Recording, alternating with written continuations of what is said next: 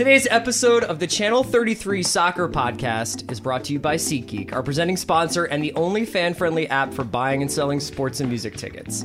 SeatGeek makes buying tickets on your phone a total snap. With just 2 taps, you can instantly buy tickets to an event the same day, have your tickets delivered straight to your phone, and enter the event without ever having to print them out. And if you can't go to the game or show, you can sell your tickets directly from your app in less than 30 seconds. With SeatGeek, there is no guesswork.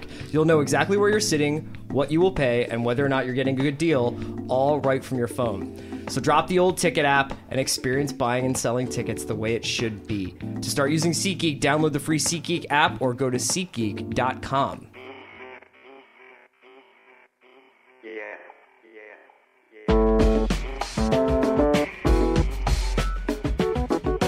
Hello, and welcome to Channel 33 Soccer Podcast. Football never sleeps! I have no idea whose character that was I just did. My name is Chris Ryan. I'm an editor at TheRinger.com. I'm with Ryan O'Hanlon. I'm also an editor at TheRinger.com. And you never sleep, man. We were just here talking about transfers. Right before that, we were just here talking about the end of the Euros. Maybe it was the same podcast. I don't remember, because soccer, time just runs together. The continuum collapses on itself. Yeah, and I know for you, the MLS season has been going on since the Euros ended. It's been so exciting. It's been so good. I can't even, you know what? It would be unfair of me to name a particular team I loved or any particular players. Yeah, I wouldn't put you on the spot. I love American soccer, but today we're going to talk about Premier League soccer. Obviously a lot of like really great competitions going around in Europe. In European competition, England has kind of fallen a little bit away, and we're going to address this in Champions League.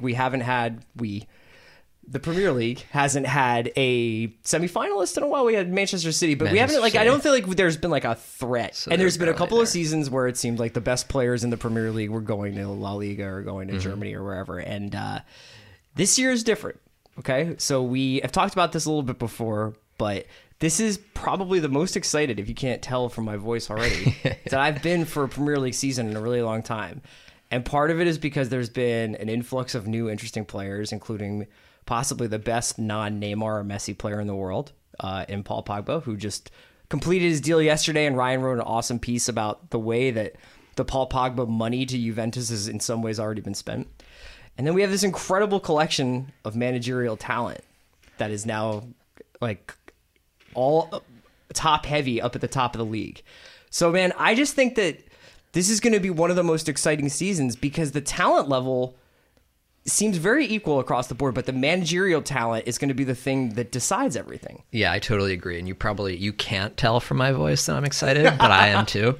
And you're right. I think there are, 6 teams that have a legitimate chance of finishing in the top 4, if not winning the title. And like you said, most of the top players in the world still don't play in England. So the talent level from between those 6 teams is roughly the same. So I think a ton of factors. And we're not even counting Leicester, who won the league. Yeah.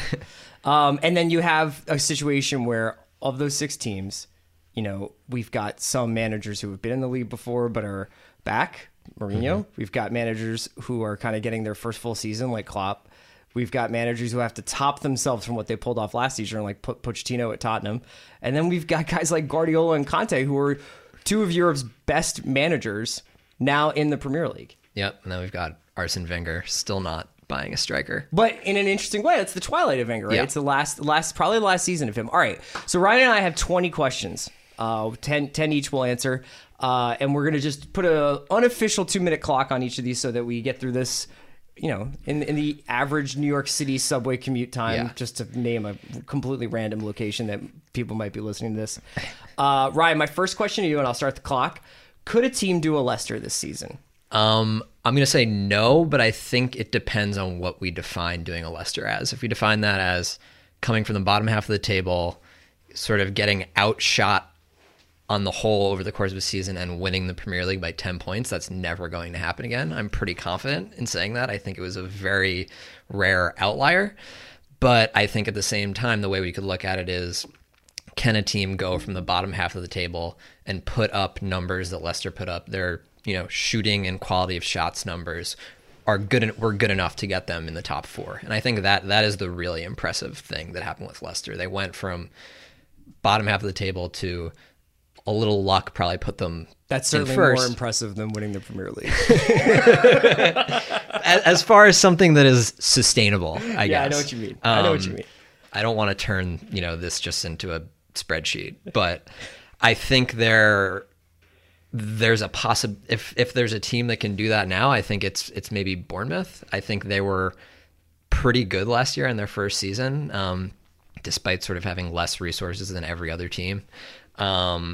And their best player, Callum Wilson, striker, got hurt pretty early on in the season. And all of their numbers sort of looked pretty good. They, unlike Leicester, outshot their opponents throughout the course of the entire season. They just added 2 guys from Liverpool, which is, 2 young, Brad Smith and Jordan Ibe from Liverpool.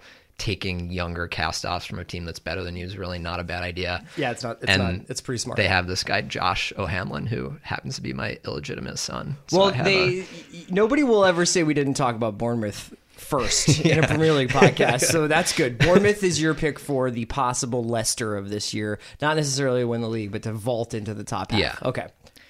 As someone who I know has sculpted a clay likeness of Abu Dhabi in the foyer in his apartment, how are you going to convince yourself that this is Arsenal's year? He's teasing me because even though I am a Liverpool fan, I am fascinated by Arsenal. I follow Arsenal pretty closely just because I find the narrative surrounding Arsenal to be, if not maddening, at least compelling. Because I think that they're often part of the problem is that you feel like you're in like a fun house of some kind. You're living every day over again with Arsenal every season. They're coming off one of the most uninspiring second place finishes I can remember. And I can't really give you a reason to be hopeful that they'll win the league this year, other than the fact that this is probably Wenger's last year, that there are still 2 more weeks and change left in the transfer window. And if they were ever going to break the bank, this would be the time to do it. If they were going to buy Lacazette, if they were going to buy a couple of German central defenders to plug up the already injury crisis that they're having in defense. And, they bought Granit Xhaka, and I think he's fantastic, but they already have like 8 good midfielders. Yeah. And I don't really know what they're going to do with them all. And none of them are really pure wingers except for Walcott, who doesn't want to play on the wing. Yeah. Joel Campbell. Sure. Yeah, that's a good one. So yeah, the way I'm going to convince them is that this most sort of clinical of teams and prettiest passing of teams becomes actually emotional and sentimental about it being their managers last year. And if I could just throw as a note, I'm not trying to concern troll, but if you've noticed, one of those sort of subplots of this offseason has been Thierry Henry was offered a job at Arsenal, but he wasn't going to be able to keep being a Sky pundit, so he refused to go. Tony Adams refused to come back to, not refused, but chose to do something else besides come back to Arsenal. There's always been some talk about Dennis Bergkamp coming back to the club to take on a coaching role, and perhaps that's still in play.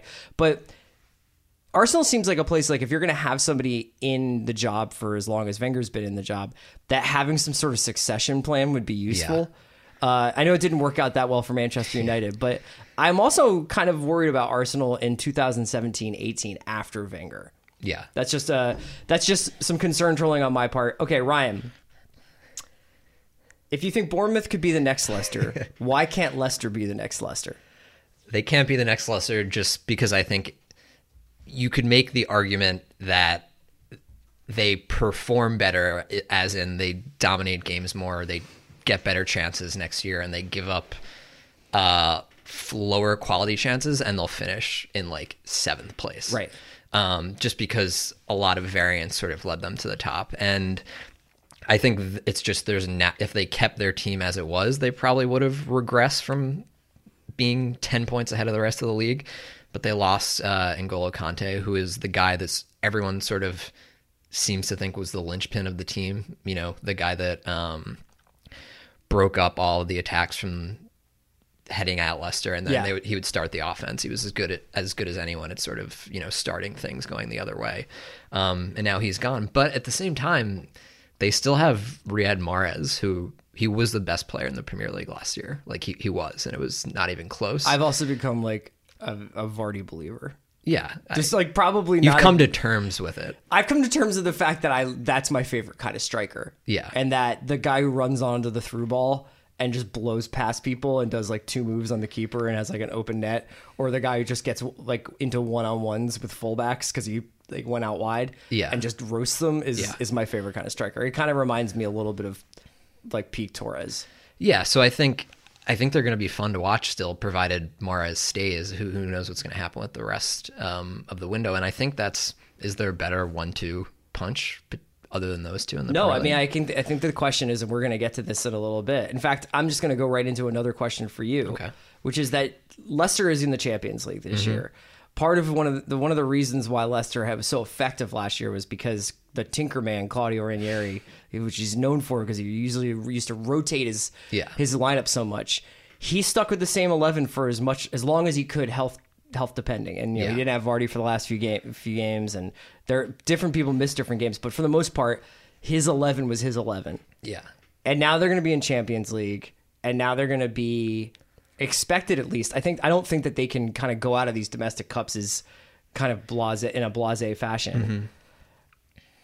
Is staying out of Europe the new playing in Europe? Because I'm looking at teams like Liverpool who have no European competition and maybe can just find their starting 11 and just go for broke.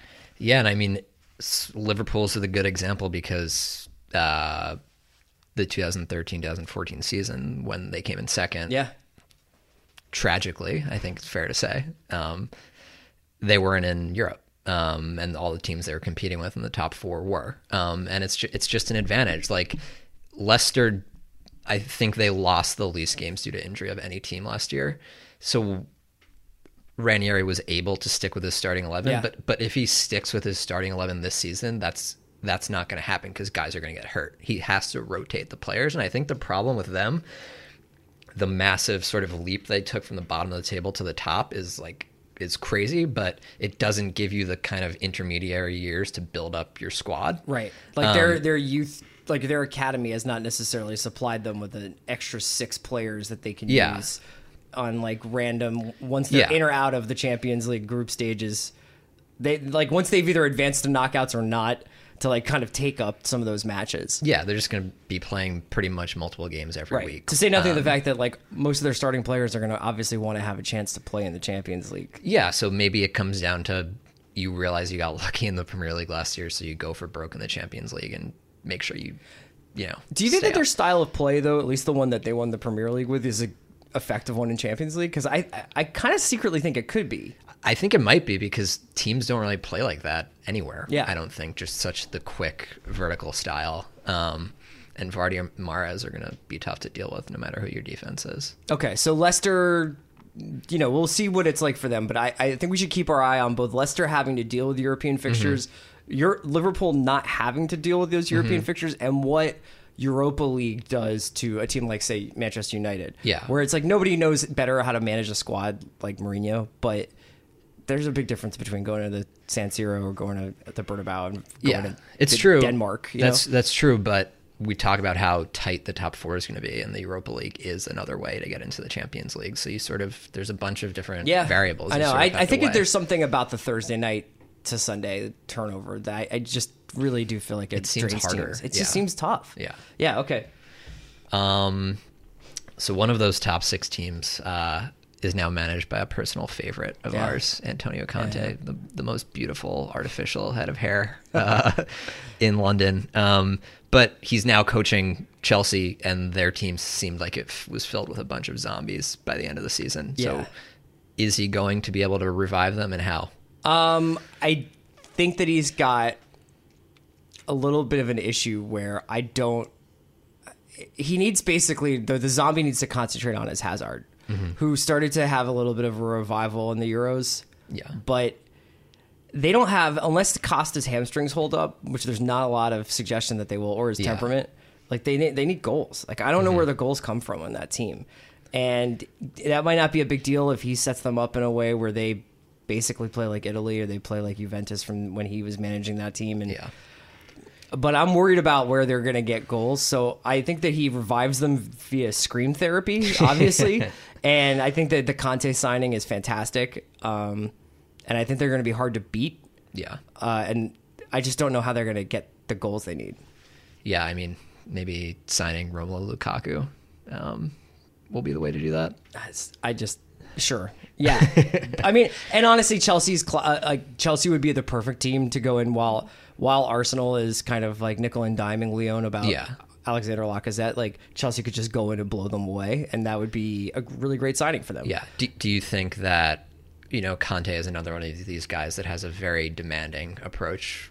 You read any headlines in the Daily Mail about how he's basically like a demon screaming his head off every practice. Do you think that approach is probably hard to pull off over a full season, but he doesn't have Europe to deal with? So do you think that's... I think that the characteristic that goes through all of these teams, with the exception of Arsenal, in terms of Arsenal's demeanor, is a real physical intensity. Yeah. Whether it's the pressing, whether it's the passing, whether it's the speed and pace with which the teams are playing at. Yeah. But all the top teams, all those top 8 teams pretty much play so fast. And Conte it's going to be interesting to see Conte adapt to that, because I think that Conte likes to slow the game down a little bit. And the physical demands that he's going to put on them, I don't think they're any different than what Guardiola or Klopp or Pochettino's putting on their teams. Yeah. It's going to be a war of attrition this season. So, my next question for you is, speaking of attrition, great segue. What 2015-16 team do you think will see the greatest slide in the standings this season? I'm sorry to say this, and I'm sorry to out her on this, but our colleague Mallory Rubin has decided to be a West Ham fan this season. And I think they're going to be the team. Needed Mallory to have another heartbreaking mid-tier team to cheer for. Exactly. They finished in 7th last year. They were 4 points out of the Champions League. Like, so close, it boggles my mind, almost more than the Leicester thing, which I don't know. But I think You're really going out of your way not to give Leicester winning the Premier League. You're like, the thing is that it's all about the expected goal differential. What happened to you? What happened to you, man? I love soccer. I love watching soccer. I think it's going to be West Ham who drops off the most. I think they were lucky in a lot of ways last year. The beginning of the year, they kept scoring really early and then just getting pummeled by teams, and were able to hold them off in some way. Adrian, their goalie, had an incredible season. He's been really good every season. I just don't know if he's going to be that good again next year. Payet is a year older. He's not young, and an attacking midfielder his age, he's going to see some decline, I think, at this point. Do you just go to the Magic Kingdom and say this sucks, it's not real, magic isn't real? Like Payet, you love Payet. I love him, but I think he's gonna maybe be a little worse than he was last year. He's still gonna be great. They're changing stadiums. There's some thought that you lose home field advantage in your first couple of years in a new stadium, and I think they were just generally sort of lucky last year, and they didn't build on the sort of ground that they got for themselves, because they haven't really added anyone who I think is going to make a huge difference this summer. Okay. I love Slaven Bilic, though. I love him too.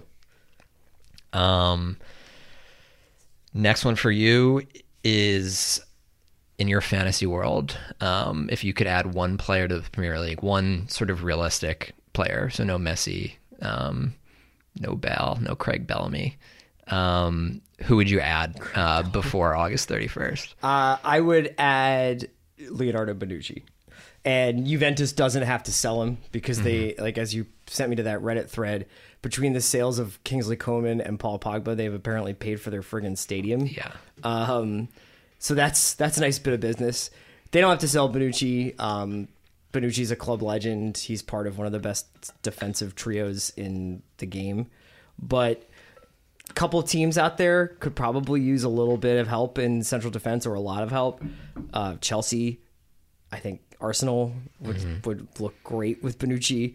I think Man City, even though I think, with John Stones just being bought today, and talk of Yaya Toure or Fernandinho moving back into the Mascherano center back role, I still think it would be amazing to watch Bonucci play on a Pep Guardiola team. Yeah. So if I could write any check, I would love to have Bonucci come to the Premier League. Yeah, it would sort of be a nice, like, fuck you, I guess, if Chelsea bought him like a couple days after Man City bought John Stones. Yeah, right. That would be pretty hilarious. Yeah. Speaking of Manchester teams, though, I want to talk a little bit about this. We were just watching Manchester United win the Community Shield. The first piece of silverware. Honor. What an honor.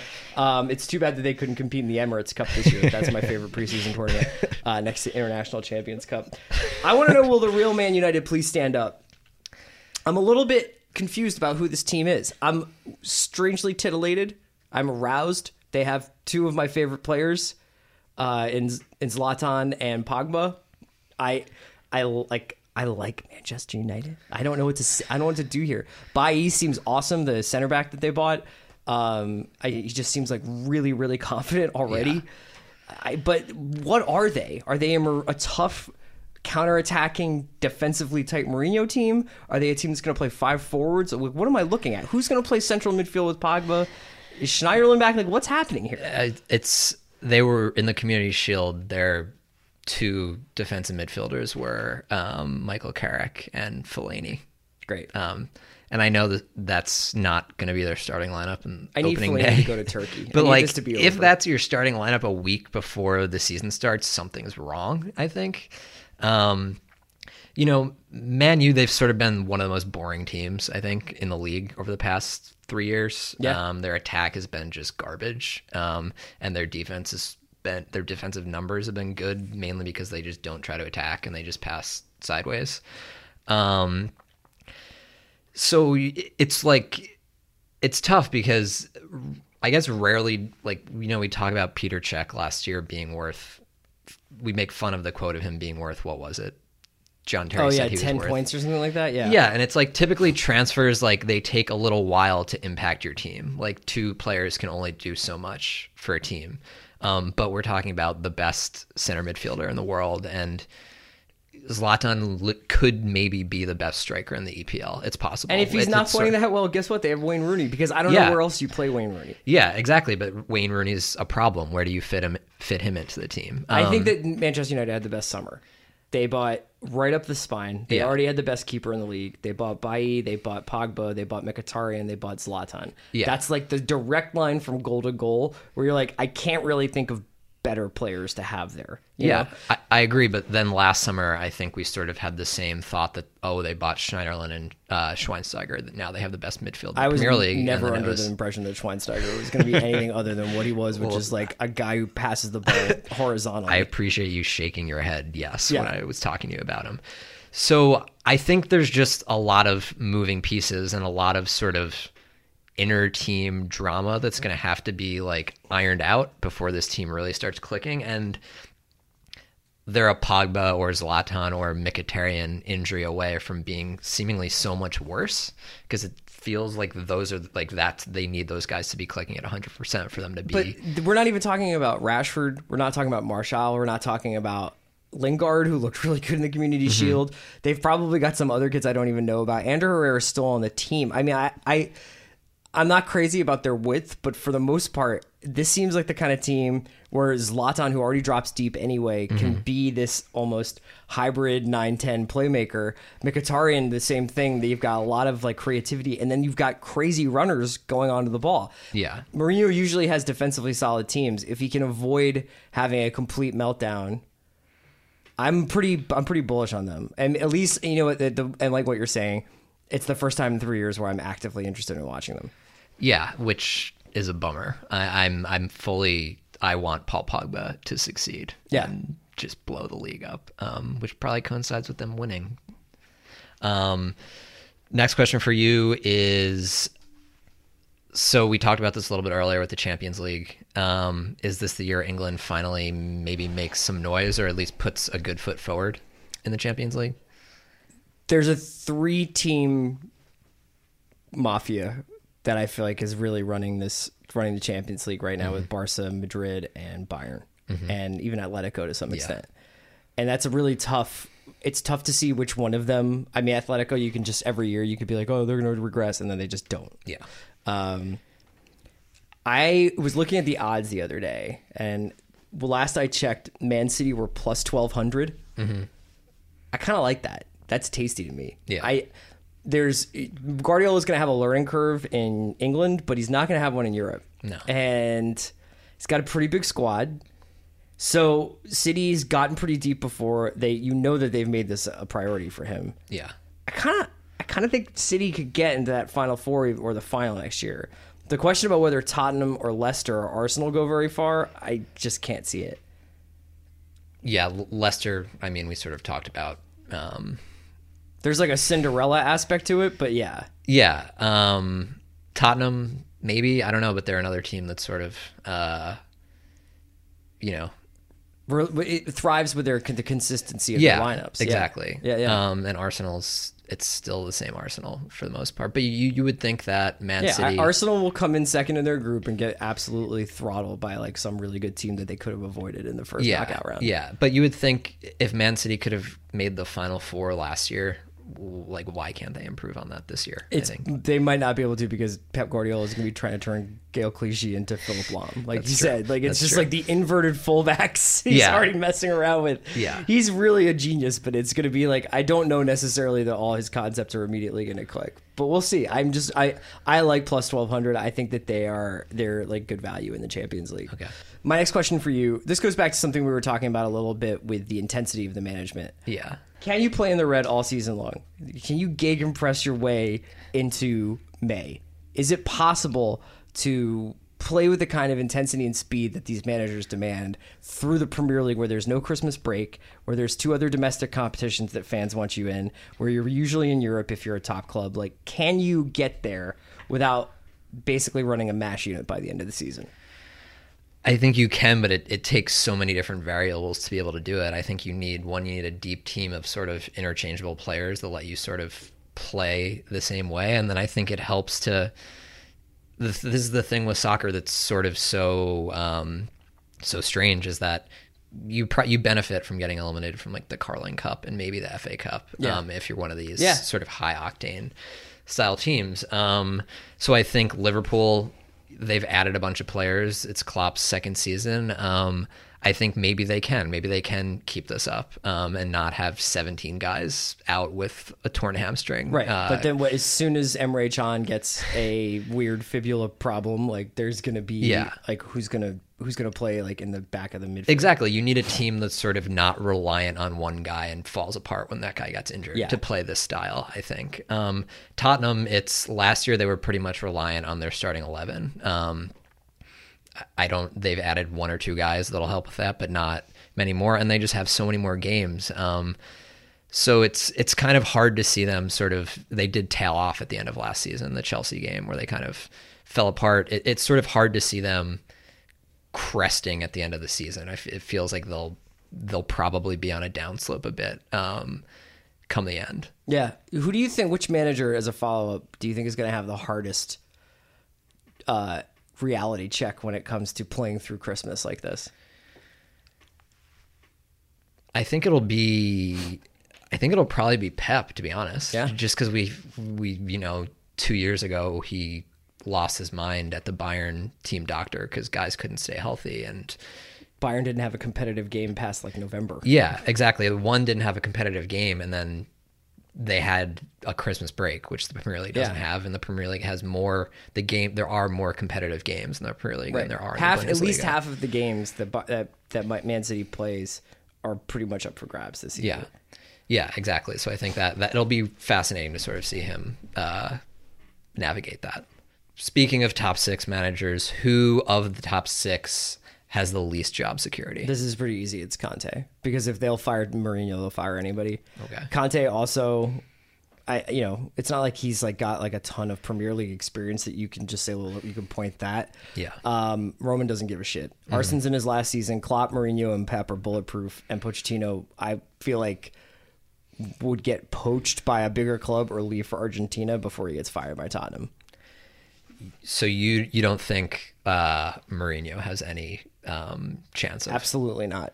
Because I feel like if Mourinho goes, Woodward is going to go too, and so I think that they will go as far as they can, as far as they need to go to protect him. They're basically letting him drag Schweinsteiger.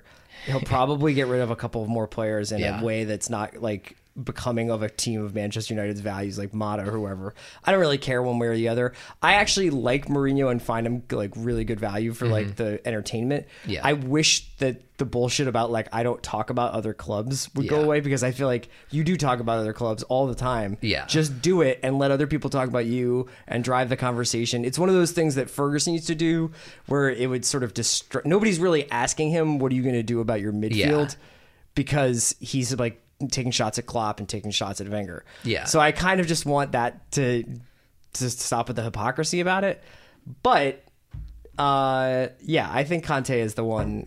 If they get to Christmas and Chelsea's in 8th and nobody wants to play the way he's asking them to play, we've seen over and over again that the manager goes before the players there. If they don't finish in the top 4, do you think, say they finish 5th, do you think he's coming back? It depends on how close it is to 5th. And it depends on if it's like it was 3rd, but then 3 guys got knee injuries and they didn't have the right players. Yeah. We were just talking about this earlier today.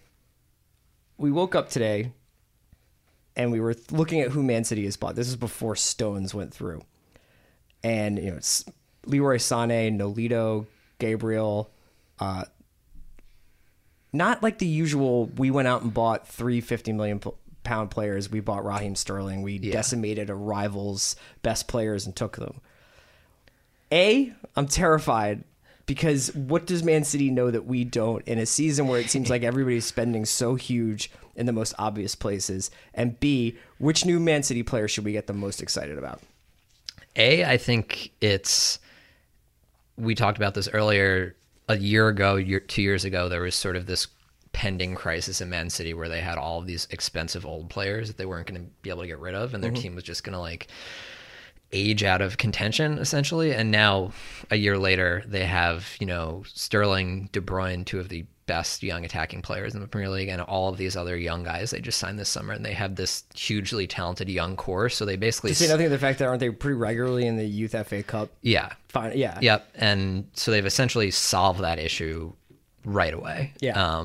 And maybe they put some of their funds this summer more toward building that up than buying a 27-year-old who's going to be at his peak right now. I think the guy I'm most excited to watch is Stones, because I'm kidding. Definitely not Stones.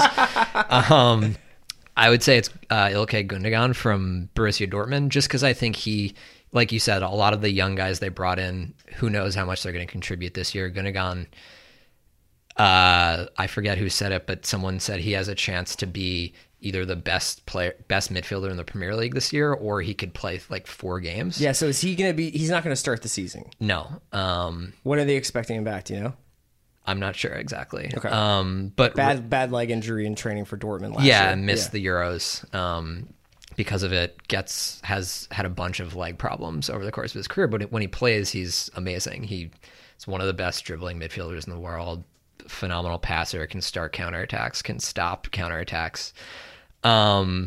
So he's sort of the guy where there's one reality with City where he stays healthy the whole season and they win the league by like 15 points. That's probably not going to happen. He's probably not going to stay healthy. So maybe it's sort of managing his minutes, but he's unlike really anyone in the Premier League, I think, and sort of can boost them up or lower them the most of all the guys they signed this summer. I would say the guy that I'm most excited to see under Guardiola is Sterling. Obviously, I have like a little bit of sentimental attachment to him, but he makes me feel like if Guardiola can turn him into Arjen Robben, that's amazing. If he can just get him close to like where Pedro was 5 years ago, that's pretty incredible too. Like if he's just a slashing, cutting in from the wing guy who finishes really well, which is something that Sterling's never really been able to do. Yeah. They're going to be incredible. And if he does, the other thing with Guardiola that so few managers do well, Van Gaal will move you into the wrong position and just play really boringly. But the idea of Fernandinho or Yaya Toure becoming a center back is like mouthwatering. I think that's so cool. And it would be so cool to see, some real like tactical innovation happening. It's like really, really, really fun to imagine, because Pellegrini was pretty staid, and it's going to be exciting to watch them this season. Okay, so on the other side of Manchester, Pogba's here. Is he the best player in the Premier League already? I think that the best player in the Premier League is healthy Aguero, which is he's an endangered species. Yeah. I think that Aguero will put together 6-week runs where you're like, oh, is he on the Messi Suarez level? Yeah. And then he tears his hamstring. Yeah. And it seems like it's just a yearly occurrence. Hopefully that they can manage him right this season and not blow him out. Pogba is going to depend a lot for me on the formation and his midfield partners. So I think that that's a very busy area between the center circle and the outside of the opponent's box right now for Man United. And you've got Mkhitaryan, Rooney, and Zlatan, who likes to drop deep. And even if Mkhitaryan starts out on a wing, he's going to drift in, I think. Yeah. So I'm worried about Pogba's ability to explode forward. Yeah. So I'm going to go with healthy Aguero over Pogba. I think one of the reasons I wanted to ask you this is because it's just, we don't really know who the best player in the Premier League is. I think Pogba could change that. Hazard's there. I think that there's a possibility that Dele Alli could be the best player in the Premier League. Mahrez. Yeah. Why not? And I think with Pogba, it's sort of, his versatility could sort of mute his effectiveness in some ways because they have guys that can do all this attacking stuff. Maybe he's doing more defensive work this season. So Ryan, I asked you a little while ago which team would see the greatest slide this year. Who's going to see the greatest gain? I think it's going to be Man City, just because they came in fourth barely. They were tied with Man U, and I think what we saw with them last year at the beginning of the season, the first 4 games when they won the first 4, they looked like definitely the best, by far the best team in the Premier League, and then sort of maybe one of the best teams in the world at that point. And then last year, it really did seem like they sort of were just like, whatever, like our manager's leaving. Yeah. What do we really have to prove? Because anyone who's going to give us a raise is probably like not paying attention right now anyway. Right. So I think they sort of coasted into the fourth place finish line. And I think sort of that, what we saw at the beginning of last year, I don't see why Guardiola can't get them there for a more sustained portion of the season. Right. And if they do that, that's just sort of a huge jump from the 66 points they finished at. I'm going to go Sunderland just because I don't think they can be much worse than Moyes. I think this is around the level that Moyes should probably be managing at, with no disrespect to him, but this is the kind of team that he could take, set them up well, get the most out of them, maybe make some decent buys, get them in and around mid-table. Yeah, there's a world where they're the next Everton for him. Okay, so looking at the Premier League odds, who do you think the bookies are most wrong about? This sort of goes along to the skepticism that we've been expressing this entire podcast, which I'm really super excited to be wrong about. But I actually think 28-1 is a compliment to Leicester. And I don't think it's out of the question that they could finish out of the top 10. Out of the top 10? Yeah, totally. Who else would finish ahead of them? Other than, so we have the top 6 sort of that we've... I think Everton. Okay. Southampton. Okay. West Ham. Okay. Stoke with the Welsh Xavi. I mean, Stoke, there's just one more team. All those Stoke, Swansea, like Sunderland, like there's Watford with Mazzarri managing. Like I have no idea, but there's part of me that thinks that Leicester's like 3 injuries and five bad results away from being a mid-table team. Yeah, and we should say, like, I think we both want Leicester to like win. Yeah, the Premier League again. Sports are better when we can explain. Yeah, why and Mahrez and I also just think that there's a possibility that Morgan and Huth don't have the greatest year, or that Kasper Schmeichel. Yeah, Drinkwater is a step slower. All these things that could happen. It's just because I haven't seen a lot of the guys that they've bought to replace them and the guys that they have in their academy. And, this is just going to be what happens to Leicester. Is they're going to get picked on. Arsenal got picked on. Like, people will come and try and buy their players. Mahrez could get bought. If Mahrez gets bought before the end of August, they're in a lot of trouble. Yeah, they're not replacing him. Yeah. So you don't think any of the Leicester players fit this, but outside of Manchester, who's the summer signing of the Premier League? I think it's Conte. About? I think it's N'Golo Conte. Even though I would be, I've a huge Nemanja Matic fan as far as his style of play. Yeah. I just think that adds a dynamism to the Chelsea midfield that's really exciting. Yeah. And Chelsea actually have between that Oscar Williams, Cesc, they have a lot of creativity. Yeah. I am really excited to see the Conte Matic double pivot destroyer lineup. Yeah, and it just they seem like how can you even do they even need to have central defenders if that's their defensive midfield? John Terry could play for another 30 seriously years. No wonder he re-signed. Yeah, and they both seem like the kinds of players that Antonio Conte. And I would also like to say to the listeners, you're welcome, because Ryan and I could have just listed every Liverpool buy this summer. Yeah, I mean, Conte is 14th behind all of the players that came to Liverpool. Exactly. But that everything in this podcast goes without saying. All right, Ryan, let's rattle through our our awards and our top 4 and bottom 3 for this season. So let's do Young Player of the Year this year. Who do you think it's going to be? I think it's going to be Pogba, because it goes to anyone who's 23 or under when the season starts, and he's going to be 23. Okay, I feel like you're cheating, and I'm going to give it to Demarai Gray from Leicester, because I saw him play on YouTube, and I think he's awesome. That's how all soccer analysis. Who wins Player of the Year? I think it's going to be someone on City. I'm going to go with De Bruyne. He had a really good year in his first season last year. He's just the kind of guy. He's huge, scores a lot, creates a lot for his teammates. He's fast. He just seems like the guy that Guardiola is going to be able to unleash. He could be God under Guardiola. I'll go with Pogba for this. I guess now that you've said it, he could be the Young Player of the Year. Pogba is definitely the most talented. I think the most talented player that's come to the Premier League in a long time. I hope Mourinho can get the most out of him. Who gets relegated?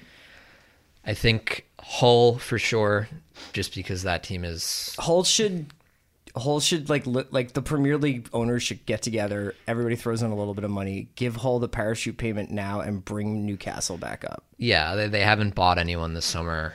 They're rumored to be selling guys off to teams in the league below them. I think they only have 9 healthy players right now. Yeah. So I think they could be the worst team in Premier League history, and it wouldn't surprise me. I think Swansea are going to get relegated. Interesting. I think they've sort of moved away from that very likable possession playing style that we all loved about them. They just signed for Fernando Llorente, who hasn't been good in 7 years. The Lion King.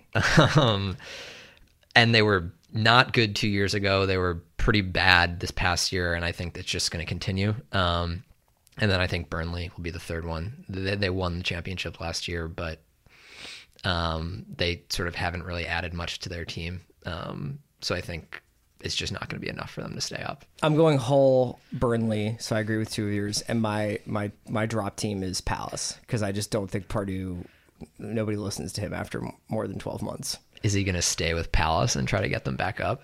I don't know. Did he sign another one of those 9-year contracts that he gets to have? Probably. Okay. Yeah, I think he's going down. Okay, top 4. Let's hear it.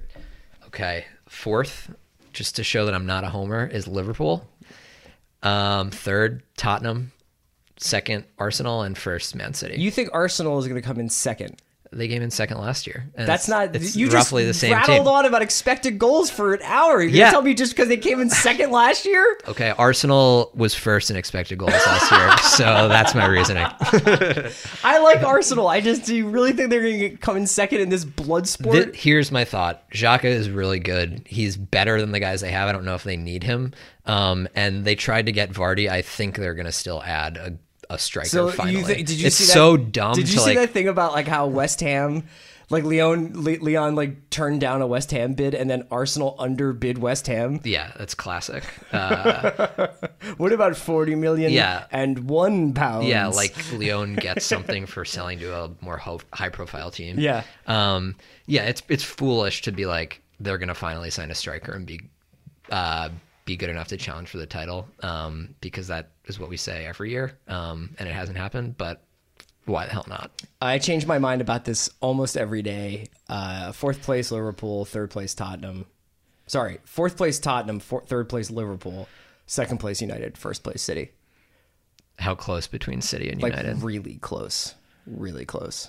The Guardiola Mourinho. I think actually this top 4 could be a 7-point margin. Yeah, and I would say, I know you're not supposed to do this when you predict stuff, but I'm not confident really about any of this. United or Chelsea could be. Are we both that confident that Chelsea is not in this? Because I think earlier in the summer we were both being a little bit Conte's coming and they're just going to blow people up.